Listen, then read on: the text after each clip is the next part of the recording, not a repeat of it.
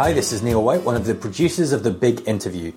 This episode is from the first season of the podcast. You're about to hear Graham Hunter talking with former Valencia, Spain and Middlesbrough midfielder Gaizka Mendieta.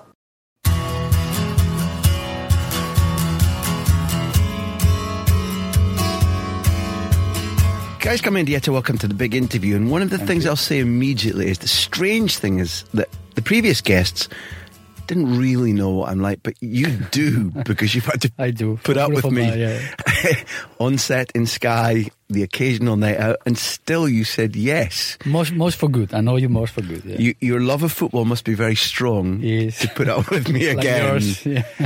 Who was the first one that really taught you that you had proper talent? Or when did you realise that rather than just being able to play and being athletic, that you could, because I've seen you up close, you can do things with a football, and now I'm not joking.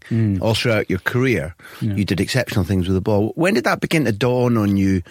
Or did somebody tap you on the shoulder and say, hey kid, you're quite good? I wasn't never a technical player. I was midfielder, holding midfielder, because my fitness was better than most of the average players in those days. That was the reason why I went into athletics. I was, runner-up in Spain in 1,000 hurdle meters, and second in the nation. I was in Spain when I was 13. Then I had the record for the region in 1,000 meters to 39. I was running, for me wasn't a problem, wasn't an issue. As you might be surprised, obviously that was something that I learned, and we'll probably come to that later. But no, I was holding midfielder. I used to get the ball, give it to the guy that was next to me or the other guy. I would never, funny enough, I used to take penalties, in the same technique that I do now.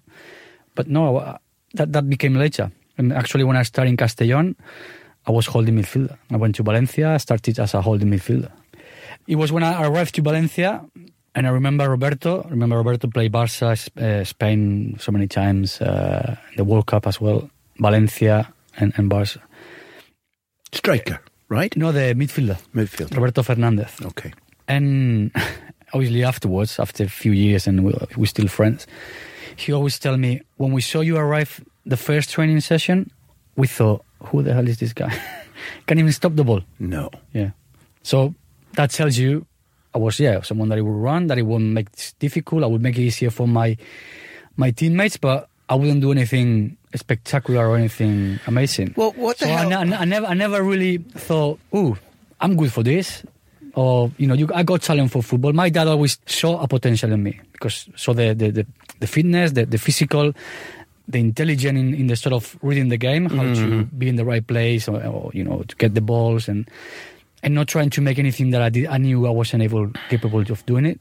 So with few advice that he always gave me, and the practice. What changed between that and the man who was, would have been listed in your peak for 6-7 years in the top 5-6 players in the world? It happened that as any other player or person or sportsman, I had a talent. My talent was obviously the fitness, but I had the talent of learning, and I wasn't afraid to learn, and I wanted to learn. When I got to Valencia, my first season after Castellón, Gus Hiddink was the coach. So I used to get, as the Dutch mentality, used to get all the young players before training, 8 a.m. on the pitch, and it was all about technique and passing and technique and crosses and shooting and passing. At one stage, you were the world's best penalty taker. What was the mentality? What was your technique? What went through your head? A practice, learning process, and watching other players doing it. Oleg Salenko, he was the guy that I would take the penalties. It looked like it was a joke. It was just take a jog, a run, not very fast, and watching the goalkeeper. Obviously, goalkeeper, the longer you take without being very slow, they get anxious. They need to, because they like to be quick, so they make a decision which side to go, so they don't have much time to think. But the guy was like running and then waiting, pop, the other side. I learned, and somehow it became my way of taking them, because before that I used to, like most players do, choose one side and go for that. What you begin to choose to do is to run up, trusting that your technique will be good without looking at the ball, and you watch what card players call a tell. Yeah. You wait for a tell in the goalkeeper. Literally, you run just not even seconds, maybe with 1 second or so. At that moment when the goalkeeper moves, because goalkeepers always move. If any watches or replays the goalkeepers always have to move before, otherwise they won't make it. So wait and then kick it to the other side. Sometimes they will wait, and by the time I get to the ball, they've not moved yet, and then I'll go for one side. Sometimes, like in the Champions League final, Oliver Kahn, rather than going one side to save it, it took a couple of steps in front to try to reduce the space. So by the time it comes out, I've kicked it. By the time again he goes down and tries to save, it was too late. Putting more pace, so it was difficult. So you used his forward momentum to realise that he can't be diving left or right in the split second that he's moving forward, and if you hit it harder, it's more likely to go underneath his dive, right? Yeah, right. Yeah. I know. Have you ever thought about the micro? No, it sounds so difficult. But the micro processing that's going on in your brain. The process. It is. Is the run. Wait for the goalkeeper. Once the goalkeeper is there and you buy the ball just about to kick it, has he moved? Has he chosen one side? Has he coming up? I have to put more pace on the ball, more on the angle, more just putting on one side? You like your music, right? Yeah. Prince. Have you ever met Prince? Do you like his music? Prince. Yeah, Prince. The Prince. Prince, as in... I like some songs. I'm not a big fan of him. Did he write 1999 for you? No. Tonight we're going to party like it's... Because 99 in my view, saw Valencia, not just Gaizka Mendieta, run literally the perfect cup campaign. It ends with you under a big, huge, copper-coloured moon. Gigantic moon, which looked the size of the stadium to me, down in Sevilla, in what I think they call the Olympic Stadium. Yeah, it was the Olympic, yeah. It's Magic Island, Cartucha, or whatever. Cartuja. Playing against Atletico. But before we even get to the story of the goal, you have a local derby, and you pump Levante. Yeah. Then you're out because you draw sequentially Barcelona and Real Madrid. Yeah. During which time Valencia score 14 goals. So for everybody who's got to know Gaizka, maybe you're too young to have watched this, or maybe you didn't have Sky in those days. For anyone who's got to know Gaizka as an articulate, multilingual, well-dressed, very intelligent football pundit, he could play. Valencia scored 14 goals in 2 rounds, eliminating Barcelona and Real Madrid. Pick something out of those 4 games to tell me about, because we could spend a day talking about them. When we had actually in the draw Barca and Madrid, I think we actually were quite happy because we knew back in those days, we knew how to beat them. If it would have been, we play Bayern Munich, we play back in these Rangers and big teams in Europe, but we thought we found the click and the way to beat these teams. So we were confident when we play against Barca. It was huge. We're talking about you, Claudio Lopez, Angloma, Carboni, Ayala, Pellegrino, Dukic, Farinos, Gerard, Luis Milla. Luis Milla, who left Barcelona to go to Madrid when Pep was brought through by Cruyff because the president wouldn't allow him to buy him. Exactly, Jan Molby. Right throughout the team, you had tremendous talent. Your coach who was your coach again? Now, and what's he doing today? I think he's in the Champions League spot at the moment. Claudio Ranieri was your coach, Leicester manager, right? Yeah. But you see that group, all of you, you believed. Let's just say what you said again and underline it. Good, it's Barcelona and Real Madrid. We'll beat them. We knew it because we in football it's all about the confidence. It's all about the momentum. And we knew with these teams, we play not just with Claudio Ranieri, we play with Cooper, we play with... Aragonés. Not as much as probably with Ranieri and Cooper, which we used to absolutely always beat them. I don't think they beat us once in probably we play Cup, Liga and Champions League, and we beat them all the time. Your record against Barcelona and Real Madrid, I think, is 28 matches and you only lost 12 times. Yeah. And the majority of them normally is the other way wins. Around, yeah. No, normally the stat is gigantically the other way around. Especially, I remember the days going to the Nou Camp when Johan Cruyff was the manager and started this sort of tiki-taka philosophy. He changed the brand of football, didn't he? He did. He definitely did it. With Barca, our mentality was the other way around. That's why I was bringing it on. Because we're going to the Nou Camp to say, guys, today we're going to run. We're going to run for fun after the ball. We might not get much the ball. Be patient, don't lose composure, position, blah, blah, blah.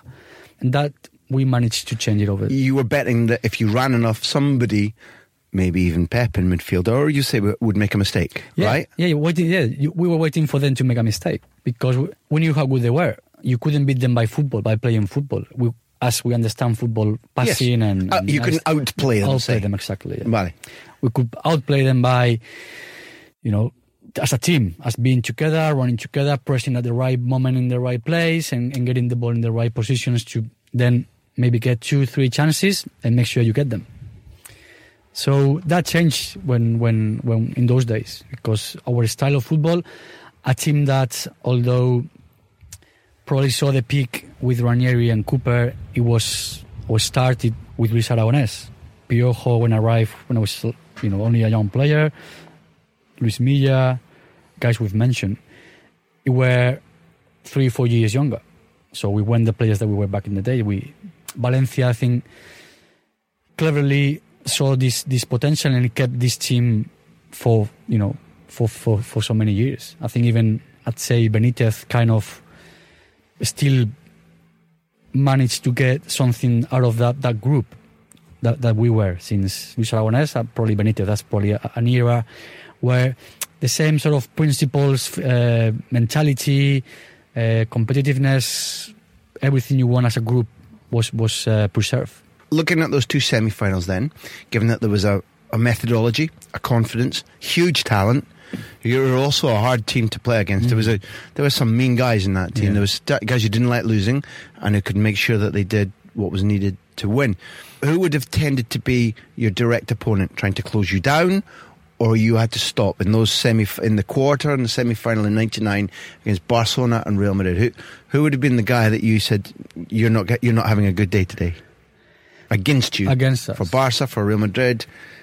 These would be the days maybe already of Mars. Well, with Barca would have been Guardiola, the guy we needed to stop and say he can get the ball. I remember, I think with Ranieri, one game at Mestalla, he asked me to shadow him. I said, yeah, you just stick with him all the time. So whenever the ball was going to him, I would try to close him. And as soon as I went, the other guys... So it was like automatic. So you closed Pep, but then behind you, Farinos maybe, or Gerard, Kili Gonzalez. Wow, another good player. They had, when you sat in the Sky Studio, analysing what Pep, the coach, did for Barcelona, really you could have done it in your sleep because you did it. Well, we knew he was the guy that the whole Barca went around him. He was the one, the tempo, the ball. So by stopping him, Barca won't play, which is won't feel comfortable. We get upset. We'll get the ball in further up than the halfway line, which with the pace we had up front, it was lethal. And when we stopped them by possession, making us defend deeper and deeper and deeper. You comfortably eliminate the two biggest clubs in the world. Yeah. And you go to Sevilla for the final, and it's Atleti. I think, as a group, you already know that Crazy Claudio is going to leave Valencia at the end of the game and join who? Atletico Madrid, who are your rivals in the final. Yeah. I mean, that's Spain in a nutshell, isn't it? Absolutely. Where else? We play Mallorca home last game. We qualify for the Champions League. That was the last game of Claudio at Mestalla, which everyone knew he was leaving. And then, but when we played the cup final, we knew he was leaving, and he was, all of the rumors obviously, heading to Atletico Madrid. Our squad, I wouldn't say even the team, the squad was strong, was confident. We all knew how to play, what to do. And when I'm thinking now, when we're saying all the time, we knew how to beat Madrid and Barca. I don't want to make it sound like it was easy, because it was... You didn't? No, but really hard. I mean, actually, I remember... I think what I heard in my ear was when you how to. We knew what to do. Yeah. We knew what they didn't like, where their weaknesses were, and we were a group, and we knew. I mean, is that a right representation? I think so. But we beat Madrid in the cup, Spanish Cup. We beat them 1-6 at home. Second leg in the Bernabeu. We got to the Bernabeu. We say, guys, don't panic. Play normal. Don't think of the result. Just try to go and win. In the first 15 minutes, they scored 3 goals. Morientes 2 and Raúl, I think. Oh. Yeah, exactly. Oh. a team of professionals, 1-6, 6-1 we won. And we were like panicking. Yeah. That's how... What I'm trying to say is there were big teams. There were times where confidence was everything. We beat them 1-6. All of a sudden, the coin flipped to the other side, and we were like 3-0 at home at the Bernabeu, thinking they're going to beat us. But it's all about the confidence. And then going back to the final, the final... Whoa. You know how to play, you know how to dress, you know how to spin discs, but you don't know how to tell a story. Don't leave the audience lying there. You're 6-1 up. And then we went through. You're 6-4 down. You're panicking. But what the hell happens? Just this myth of the Bernabeu and the comebacks and the... But how do you turn? Miedo escénico. Who steps up? Who has the cojones? Who says, lads, no more? And well, we all said, at that time I was there in midfield. I think it was Luis Milla, Anglomar Carboni, so they were experienced guys there. Final score in the semi-final, I think second it leg? was 3-0 or 4-1, something like that. I think you score. 4-1, I think we scored 1. Yeah. So it's down to Seville. Led by the mighty Leicester manager of today, who's going to leave for Atletico, who are your cup final rivals. And I don't want to be mean to Piojo Lopez, who I think maybe gets 2 goals. Mm-hmm. But certainly you thrash Radian teaches Atletico. Radi was famous here for Luton, and I met him, I know him well, and Dusan, his son. And I thought he did impressive things, and you'll end up being managed by him very, very briefly at the Camp Nou. But you absolutely thrash Atleti, and I joked before, but I think you have to be honest and say that you scored a candidate for the single best goal of all time. And the most common, before I ask you to describe it, the most common comparison that's made is with Pelé's goal in the 1958 World Cup final. You must be really angry with Messi, and people go on about Messi's goal at the Bernabeu and Zidane at Hampden, but now I'm not joking. This goal was better than those, in my view. Can you tell us a little bit about what happens in the goal? What do you do? Well, I'll start a bit earlier. Before the game, I think it was the night before, or maybe in the same day, in the morning, Ranieri calls me in my room and says, need to speak to you before the game. Okay, I'll go to his room. And he says, I need you to ask you a big favor today. Haven't got left backs. Get out of here. Yeah. I think Björklund couldn't play, and Jockey. Gerardo. Good man, Jockey. Speaking to him. What a fantastic guy. Rangers legend. Spoke to him last night. Love the guy. His boys are in the youth system now, Yeah. Good man, Jockey. Yeah. I don't know if he was injured or couldn't play because of yellow card, red card. Gerardo, which was normally the one that would replace him, he had, I think it's the groin or something. So he says, we need you there. So Gafa, I played another final with Valencia, which we lost against Spanish Cup final. I lost against Deportivo. Yeah, what happened in that one? Remember that one with the hailstones that it got stopped and... There wasn't a red card in that. And someone got, 2 yellows. Yeah. So, yeah. Mm-hmm. Okay. First one, only one. Yeah, that's the only one. You know who we're talking about, don't you? Got a good memory. Done your homework. I just like football. Yeah, okay. So Gaizka was sent off in his previous cup final with Valencia. So when the boss says to you left back, you're going, come on, boss, I want to win this one. It's the final. It's, come play me on the left one. Yeah, we need you there. So, okay.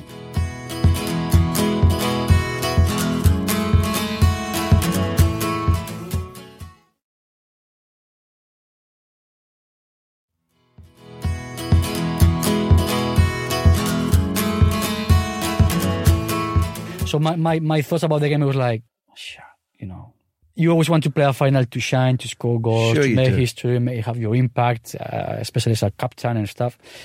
And I was like, right, I don't have to play my second role in the team and do whatever I need to do there. But the way the game started, I was up and down. I was going and attacking. I said, guys, you take care of that.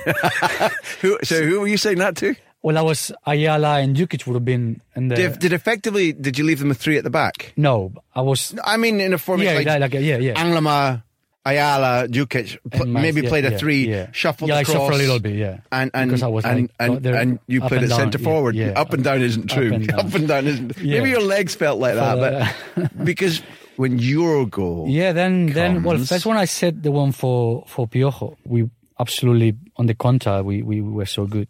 And I remember a diagonal to me on the left, got back and saw Piojo in the box and gets the volley.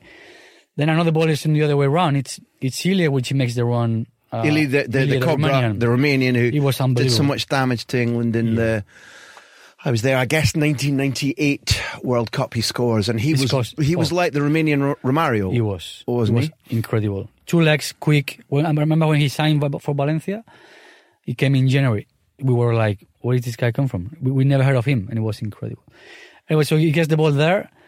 As I see, Piojo is obviously as a striker there, but there was...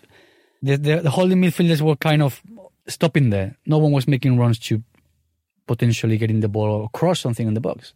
So there was me, once again, running forward.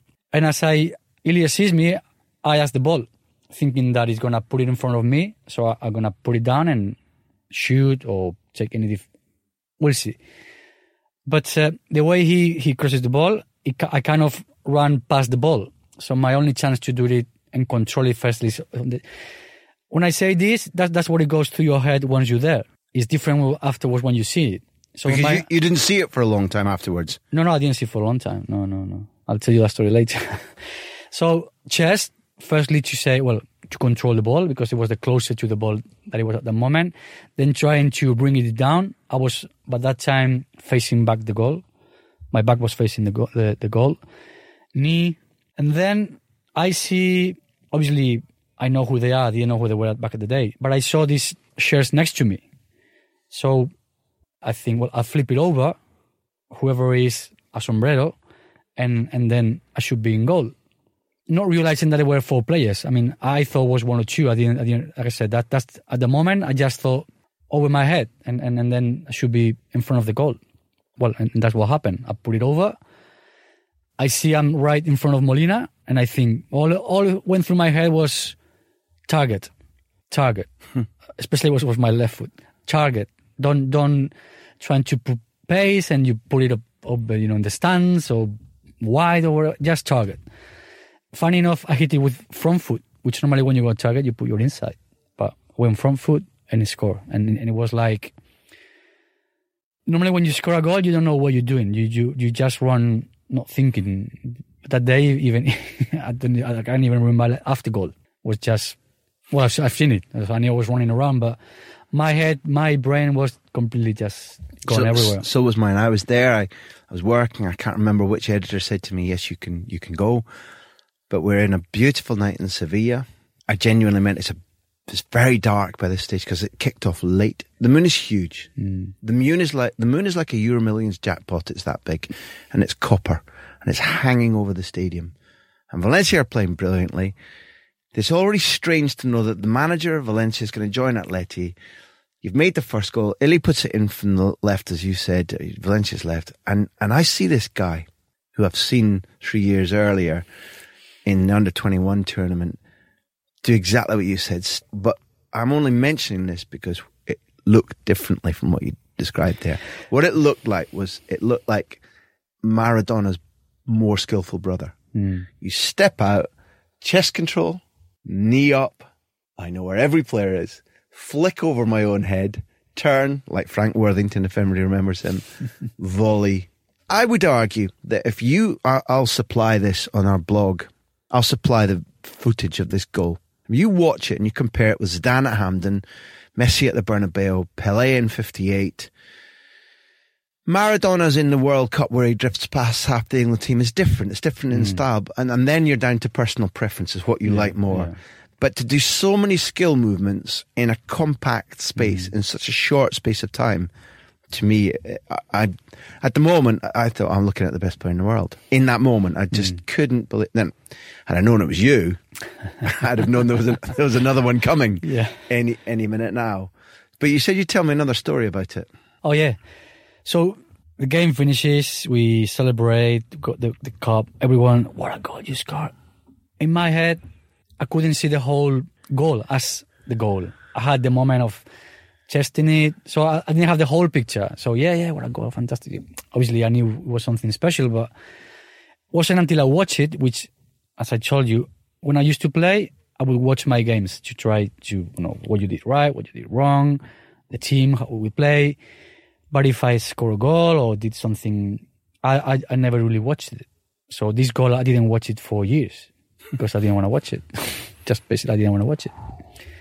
Hard to understand. Because I think in my mentality, the way I think, it was next thing. It's done, next thing. It's like when I think it was Michael Jordan when he said, whenever I've missed so many passes, I've missed so many game winners shots, and blah, blah. So all you think is what you did wrong to not repeat it.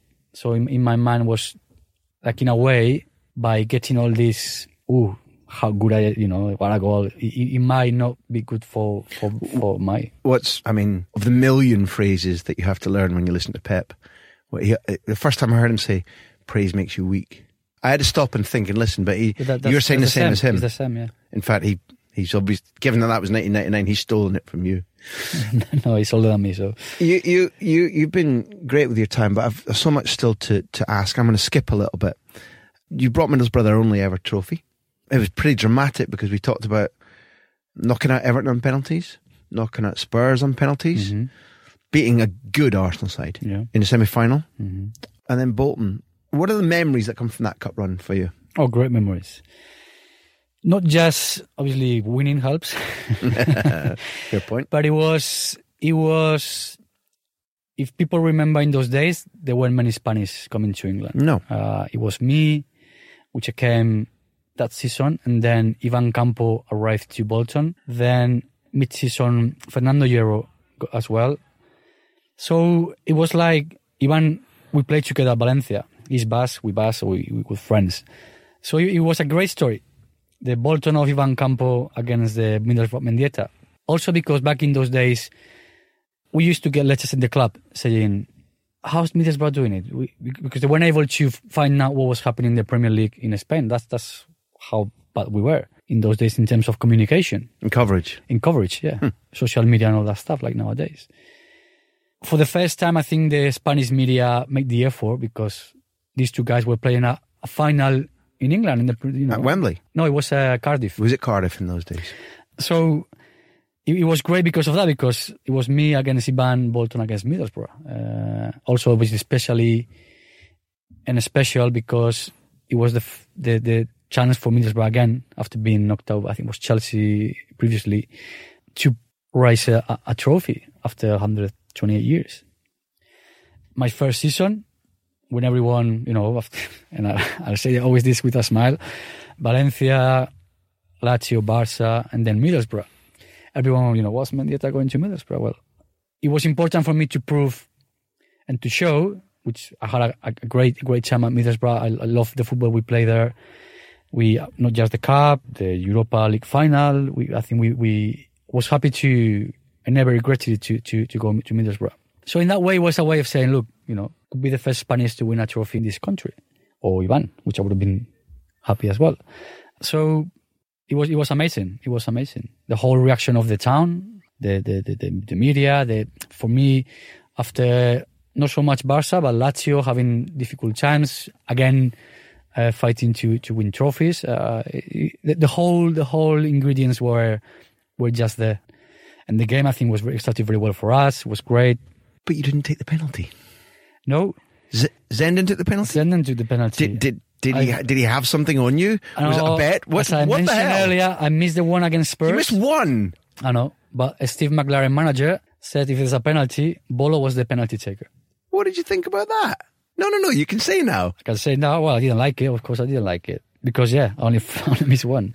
Bolo, it's just as well you put it in, man. That's what I'm saying. He did after I missed that one. No, I'm not slagging him off. I'm just saying, if you've got somebody, we've been talking about confidence, rhythm, routine, and you get a guy who's missed one, which you had two choices: one, and go with Steve Maguire and grab him on the neck and say, "Why are you doing this?" Or just take it. How did you watch? So out of the respect. Yeah, I had to do it. But in the moment when the penalty's called, did you find yourself? No, because previously we had another one that even before Bolo was Yakubu. So Yakubu also Yakubu was afterwards. Sorry, I'm messing up. But in the sort of routine, Yakubu lost his place and Bolo lost his place to Yakubu. Managers do that. I didn't like it. Of course not. I was like. I should take this. I should be me taking that penalty. But Que coño. Más o menos. I saw Klopp the other day turn his back on that penalty. Didn't watch it. Did you watch Bolo take it? It was a moment. It was a big moment, and you're not in control of the moment anymore. No, it's more difficult. Yeah, it makes it even worse because when you're there, it's up to you. You got the confidence. You're gonna do it. You're gonna score. But when you're watching it, it's harder to. But I was watching. Yeah, you look. I do look. Yeah. Cool. Chapeau. Very Basque mentality. Yeah, might be. And then it didn't go fantastically at the end in Barra, but you said you were happy to be there. You helped them get to a European final, although you couldn't play in at the end. Was part of the reason of coming to Britain that you already liked our culture, but you liked our music? I mean, I'm not saying you signed for music. That would be stupid. But when you think about, will I go to the Premier League? Will I go to Middlesbrough? How's the money? Can I get out of Rome, please? Was it in the back of your mind that you could start to live a life that had more of the music you loved in it, or did that only come after 2008? No, well, it's the reasons coming. That this might sound stupid for some people. When I obviously was in Spain, I used to come to London whenever I get a chance, buy records. I went on holiday Scotland, the Highlands. I did all that drive around and blah blah. Of course. So it's a country that I always liked, that I always loved, and the music obviously is the big thing for me, but also the character of the people.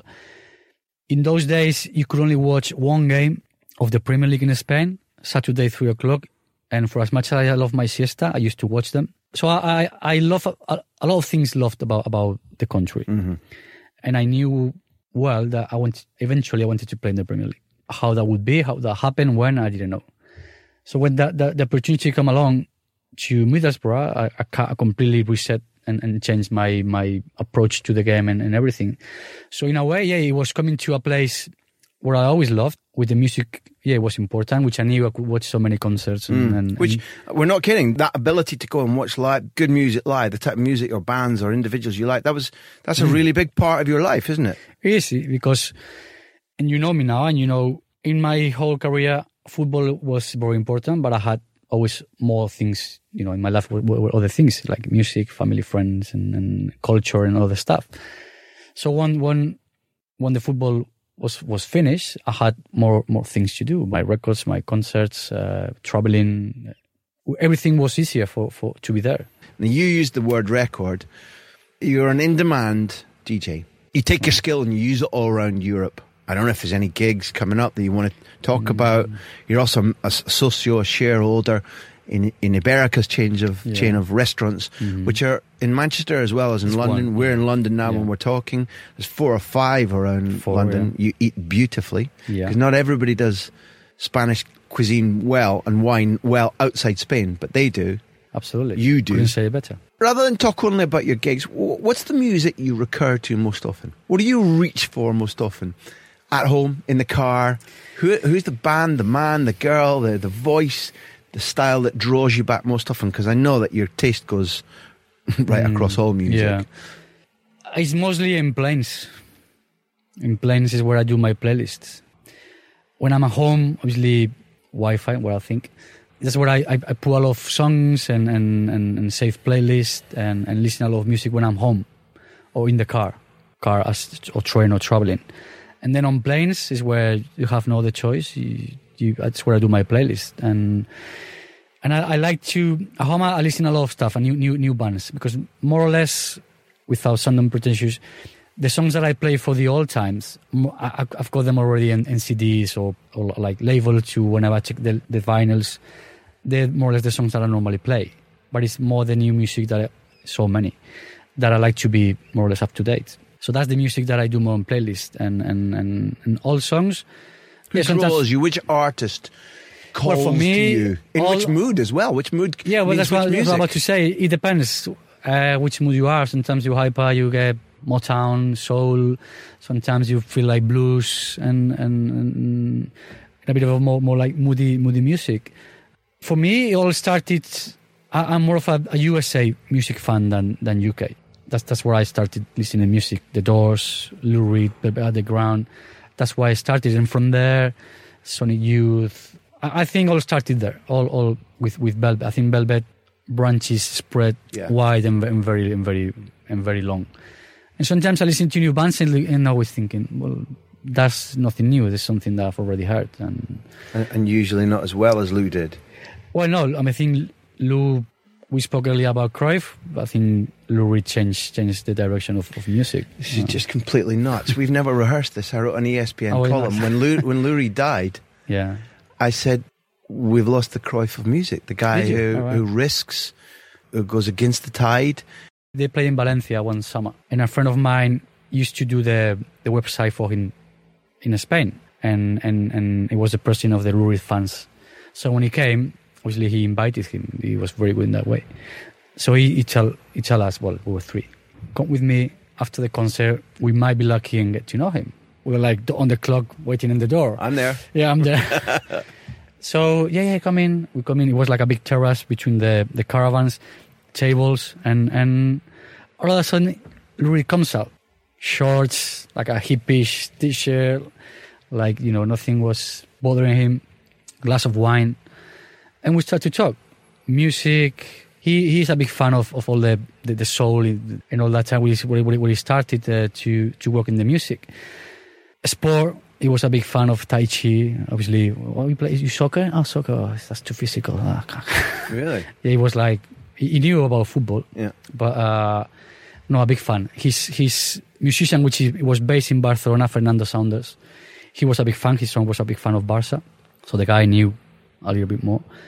But it was a great, like I guess for most of us, when you are with someone that you admire for so many things and talking like he knew you forever. Like you were friends, like normally we talk to anyone. It's ironic I say this because, the advice is be careful not to try to meet your heroes because, yeah. A lot of days when we all get in different moods and you don't want to do this. So the generosity of you doing it for me, I appreciate. But you can meet people who are particularly world famous and they don't have the time or the patience. And you did meet him, and it was a good experience. It was great. I think that's kind of rare, and yeah, I'm even more jealous. Well, don't start me with that. I'm going to thank you for our beautiful time, Gaizka. Thank you. My pleasure. My first big acierto was asking you to do this. My great fortune was that you said yes. You made me very, very happy as a journalist and as a fan of football, and you've done it again today. It's my pleasure. Thank you for joining us for season 2018-19. We've got huge creative plans for the months ahead, but we do need your help to make them happen. Please go right now to patreon.com/Graham Hunter and become a socio, become a paying member, and get an extra big interview every month, plus loads of bonus content. Last season, socios listened to 9 exclusive big interviews, including Rafa van der Vaart, Troy Deeney, Roberto Di Matteo, and loads of me talking about football. The Premier League, the Champions League, Spanish football. I'm sure they enjoyed it and you will too. Support us, join us. Thank you.